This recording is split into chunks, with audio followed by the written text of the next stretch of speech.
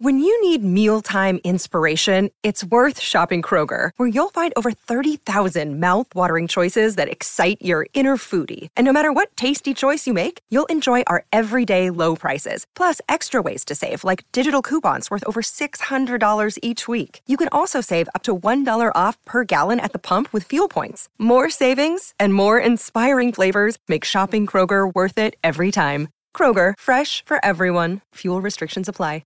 Another day is here, and you're ready for it. What to wear? Check. Breakfast, lunch, and dinner? Check. Planning for what's next and how to save for it? That's where Bank of America can help. For your financial to-dos, Bank of America has experts ready to help get you closer to your goals. Get started at one of our local financial centers or 24/7 in our mobile banking app. Find a location near you at bankofamerica.com/talktous. What would you like the power to do? Mobile banking requires downloading the app and is only available for select devices. Message and data rates may apply. Bank of America N.A., member FDIC. You are tuned in to another edition of Americana Music Profiles, brought to you by Americana Rhythm Music Magazine and AmericanaMusicMagazine.com. I'm your host, Greg Tutwiler. Let's jump right in to the next exciting interview. Peter Fand is a multi-instrumentalist, composer, educator, and 7-year Cirque du Soleil veteran. In 2016, he joined with fellow performers to create a band called 10 Toy Cars. The group's second album, Hello Pariah, is set to release on May 15th. Peter is my guest on this edition of Americana Music Profiles as we talk about his band, their music, and his career in Vegas entertainment. Hi, Peter. Welcome to the podcast today. Thanks so much. Thanks for having me on. Absolutely. Yeah, it's good to get a chance to talk to you and learn more about what you guys do. Tell me, obviously we're going to talk about a new record that you've got coming out here pretty soon, but your career goes beyond just being a musician. You've got all kinds of things that you've got your hands in, performance, stage, all these kind of. Tell me a little bit about that and what got you into the business in the first place. Sure. Well, as you know, I'm based in Las Vegas, and I came out here in 2012 as part of a Cirque du Soleil show called Zarkana, which at the time was an international touring show. And I was in that show as a multi-instrumentalist, primarily a bass player, but I also played kora, which is a 21-string West African harp, and traditional percussion, global percussion, and mandolin, and a few other things. Mm-hmm. And that show moved to Vegas, and when it did, I didn't actually know that much about the town, although I had been out here for gigs and things over the years. Yeah. But I came out here and kind of fell in love with it. So when that Cirque show closed, I stayed, although I did actually go out for another year with another Cirque show called Kuza. But when I came back here, I've been working as a composer and performer in a bunch of other big production shows on the Strip. I was doing a show called Baz, and I currently do Zombie Burlesque and Vegas the Show at Planet Hollywood, and I'm kind of in that sort of big production show world here. But I'm also doing a lot of composition. I'm writing for some film scores and various stage production music and things like that as it comes up. What got you into music prior to Vegas 2012 as a younger person? How did that get started for you?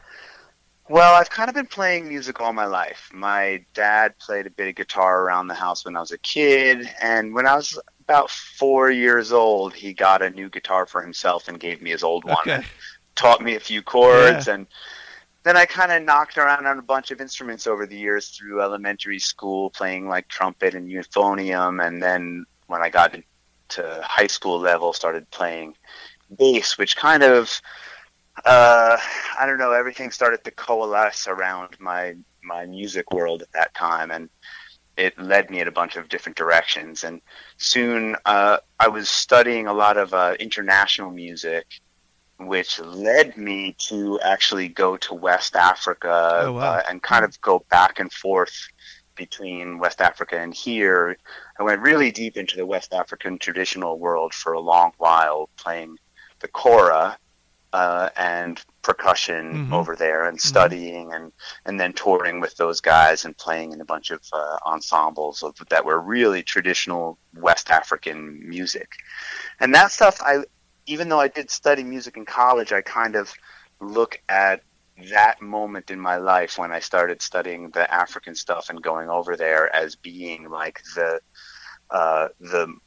beginning of my real music education in a way.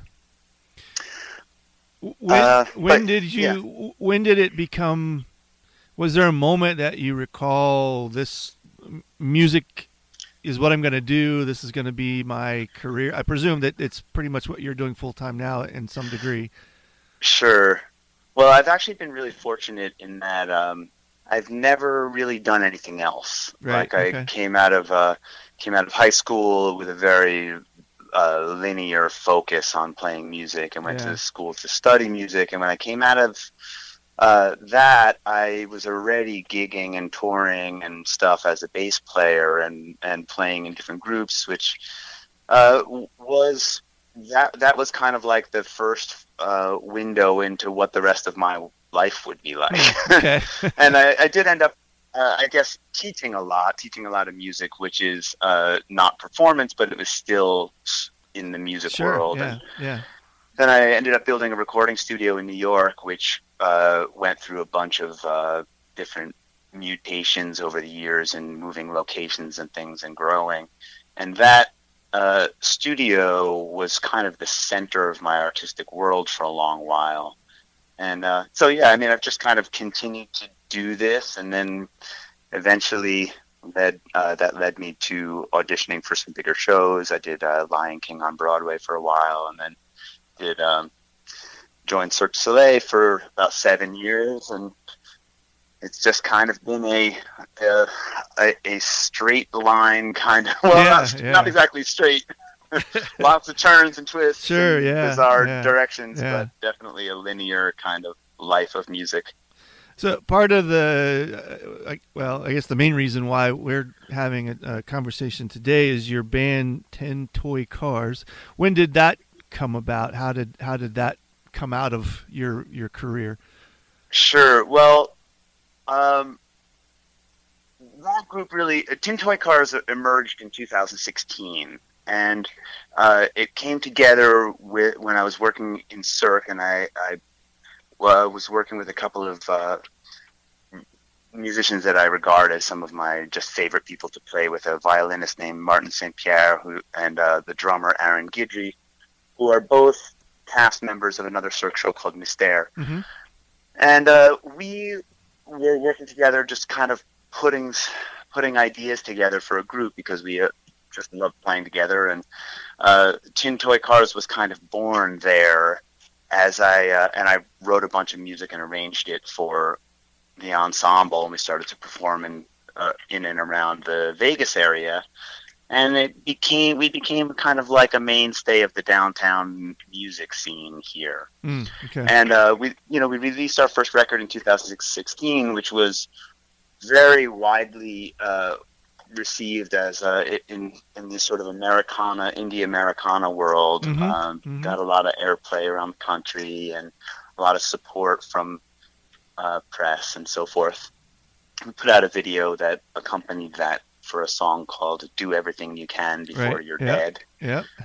And that was kind of the beginning of this journey, and we were about to start touring that album when I got contracted to do another Cirque tour, which took me away for about a year. Yeah. So when I came back from that tour, I sat down to start composing this new album, which is called Hello Pariah, and that one is due out on the 15th of May. So that's pretty exciting for us. How did you settle into the Americana theme? I listened to a couple of songs of the previous album, and in particular that video, and it's I can see what I perceive the Cirque du Soleil influences, at least in the video, but sure, the music does have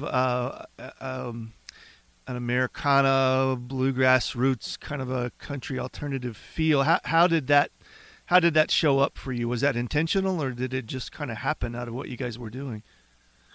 Well, there's a lot of things in that. First, you mentioned the Cirque du Soleil Cirque kind of feeling in the video, and that's definitely there. Obviously, like that video has a bunch of acrobats, and we had skydivers. We had like seven airplanes of jumpers, like in the production of that video. But the music, yeah, it definitely is that Americana roots backbone kind of thing.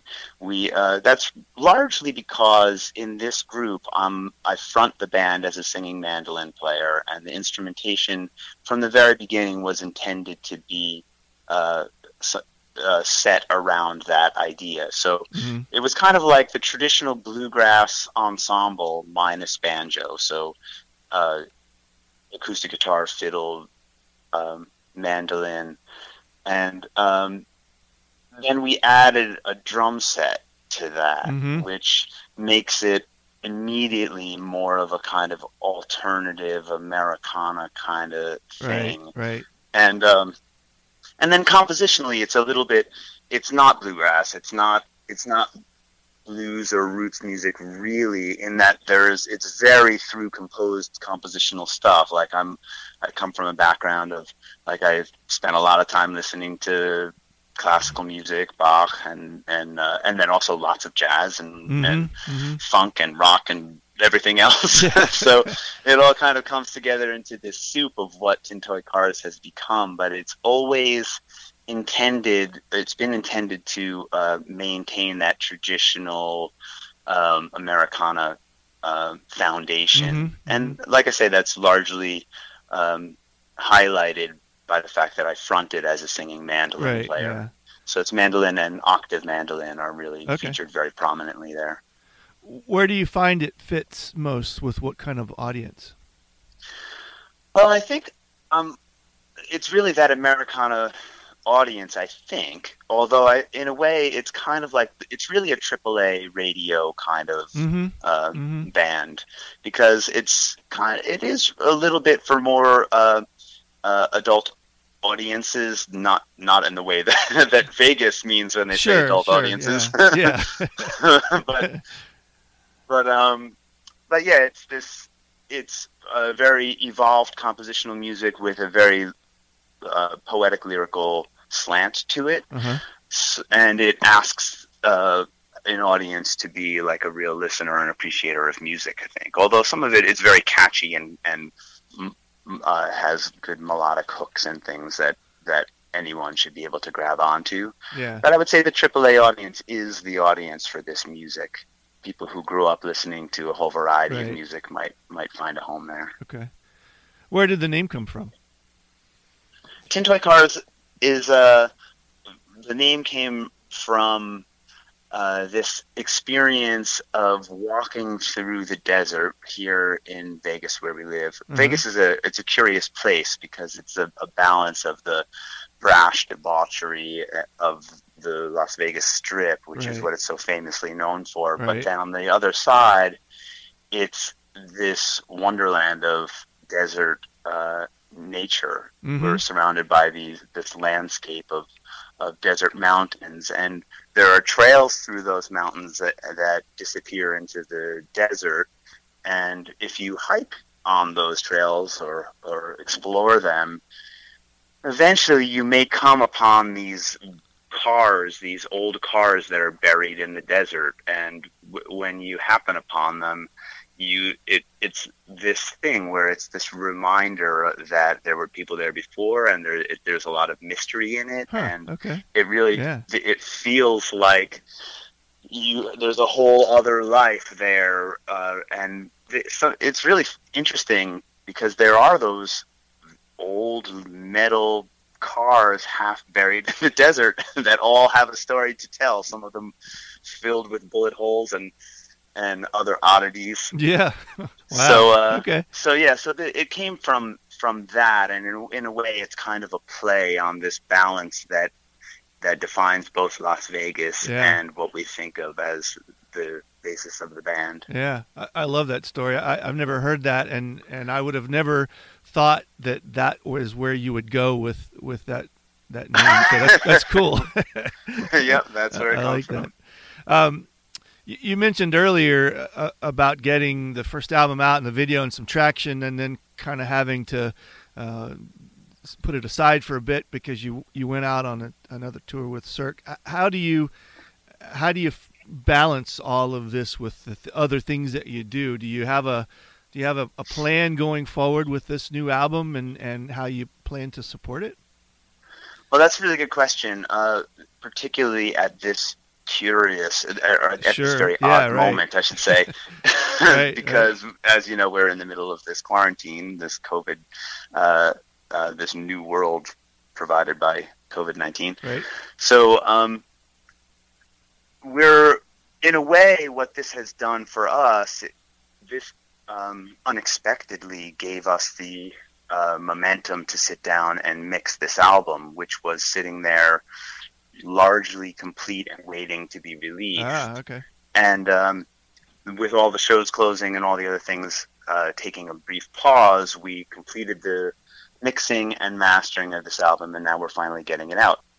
The exciting thing about that, when we return to a new normal, whatever that's going to look like, we're going to be very well positioned to be able to come out strong, come out of the gate, and get out there and do some of the things that we hadn't been able to do with the last record. Primarily get out there and support it and tour, and we'll hopefully be out doing some festivals and things. We'll see how it all evolves. It's a little bit hard to know at this moment because we don't even know if the festivals will be happening. I know a lot of them are canceled already. And Yep. So, but we intend to support it as much as we can, both in the traditional way of going out and touring and supporting, and then in whatever new way might emerge from this quarantine era that we live in. Right. Yeah. Is there anything? What's the ultimate achievement for you that you haven't achieved yet? What do you have your sights set on? Do you have something? Well, that's a very interesting question. Do you mean particularly as a band or myself as an artist, or? Either way, as a musician, and it may be in your band, it may be with Cirque, it may be something else that's on the horizons that you just haven't reached yet. Well, I'd love to just continue on this trajectory. Like I had said earlier, that I feel fortunate to have gotten to this moment in my life, having spent my entire life focused on a life in music. I've had the opportunity to perform in some of the great venues in the world, Carnegie Hall and Radio City Music Hall and the Apollo Theater and all these places that as a kid I used to go see bands performing in. And I'd like to see to see Tin Toy Cars be able to get to a point where we could be playing in some really beautiful and prestigious rooms like that, and also just to continue on this path, this life where hopefully growing old playing music and continuing to have successes. And really it's about living an inspired and well-directed life of music, Yeah, that's cool. I guess that's really it. Yeah. There's no bigger vision, I guess. Yeah, cool. So the album again is Hello Pariah. Where does that come from, the name? So Hello Pariah is the title track of the album, and that song tells about someone who keeps running into his own personal demons wherever he goes. Like he thought it was gone, but there it is again. Okay. Pariah in this song is kind of a metaphor for the dark side of ourselves, right? Okay. that keeps rearing its head and trying to knock us off course. The album is I look at it as kind of a collection of 10 little musical vignettes. They each tell little stories, and they're all musically composed in a way that try to deliver those little stories. Like there's a song on the album called Guernsey Witches, which is based on a tradition in the Guernsey Island, which is one of these little islands in the English Channel between England and France. And there they build, in their architecture, little stone seats on the roofs of their homes for witches to rest on. Because they, like in the old lore, they would believe that without them, witches would have nowhere to rest, so they would enter their homes and they would never leave. Oh, okay. And this song is kind of based on that old lore. And yeah, it's kind of takes the listener on a cool little journey through this ancient idea. But yeah, so they're all kind of like that. All of the songs have their own contour and tell some story that in a way makes it kind of like a little musical storybook or something. Where does the ideas, the substance for the things that you write? I mean, that's I presume not something that you've experienced directly. The content of that song. How do these things come to you? So that's a good question. Every single thing is different. Every one is different, and the form of composition is different. But right. Like, for example, that one that I was just talking about, I was on tour, and I was in Australia, and in the city, I believe it was in Brisbane. There was a sort of an exhibit set up of an old settlers village, and something in that, there was a witch's seat on the architecture of this building that was there, and I heard about it and started to wonder about it, and went back to my hotel and researched it and sat there obsessing over it for a few weeks. Cool. until this song just kind of sprang to life out of the experience. Yeah, that's cool. So the record is out May 15th, and I presume will be available in all of the outlets. What's the best way for people to get to you? Questions, maybe buy the record or the one previous? Well, yeah, so the album will be available everywhere on all the streaming services, digital outlets, Apple Music, iTunes, Spotify, Bandcamp, SoundCloud, whatever you use. So any way that you like to listen to music, I'm sure you'll be able to find it.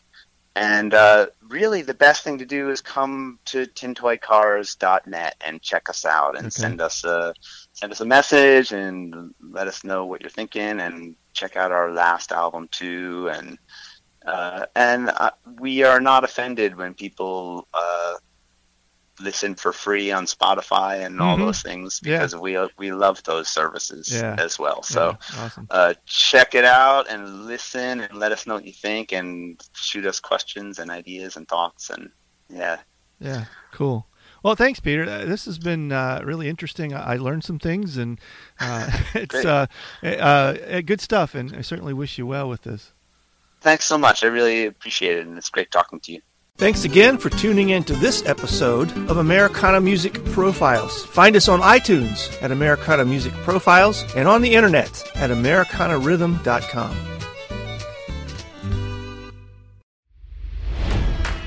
It's NFL draft season, and that means it's time to start thinking about fantasy football.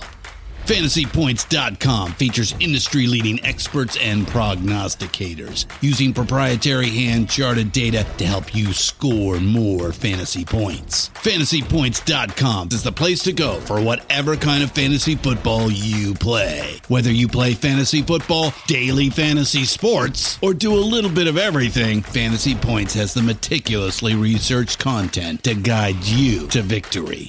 And why wait for the fall? Fantasy Points also covers the new spring football league, the UFL. Join the guru, John Hansen, Scott Barrett, Joe Dolan, and other massive names in the fantasy football universe with an exclusive offer. Use code Pantheon for 15% off any Fantasy Points package, including the all-in package, with access to every article, tool, and data nugget that Fantasy Points has to offer. That's FantasyPoints.com and code Pantheon for 15% off at Fantasy Points. FantasyPoints.com, Code Pantheon. Score more fantasy points.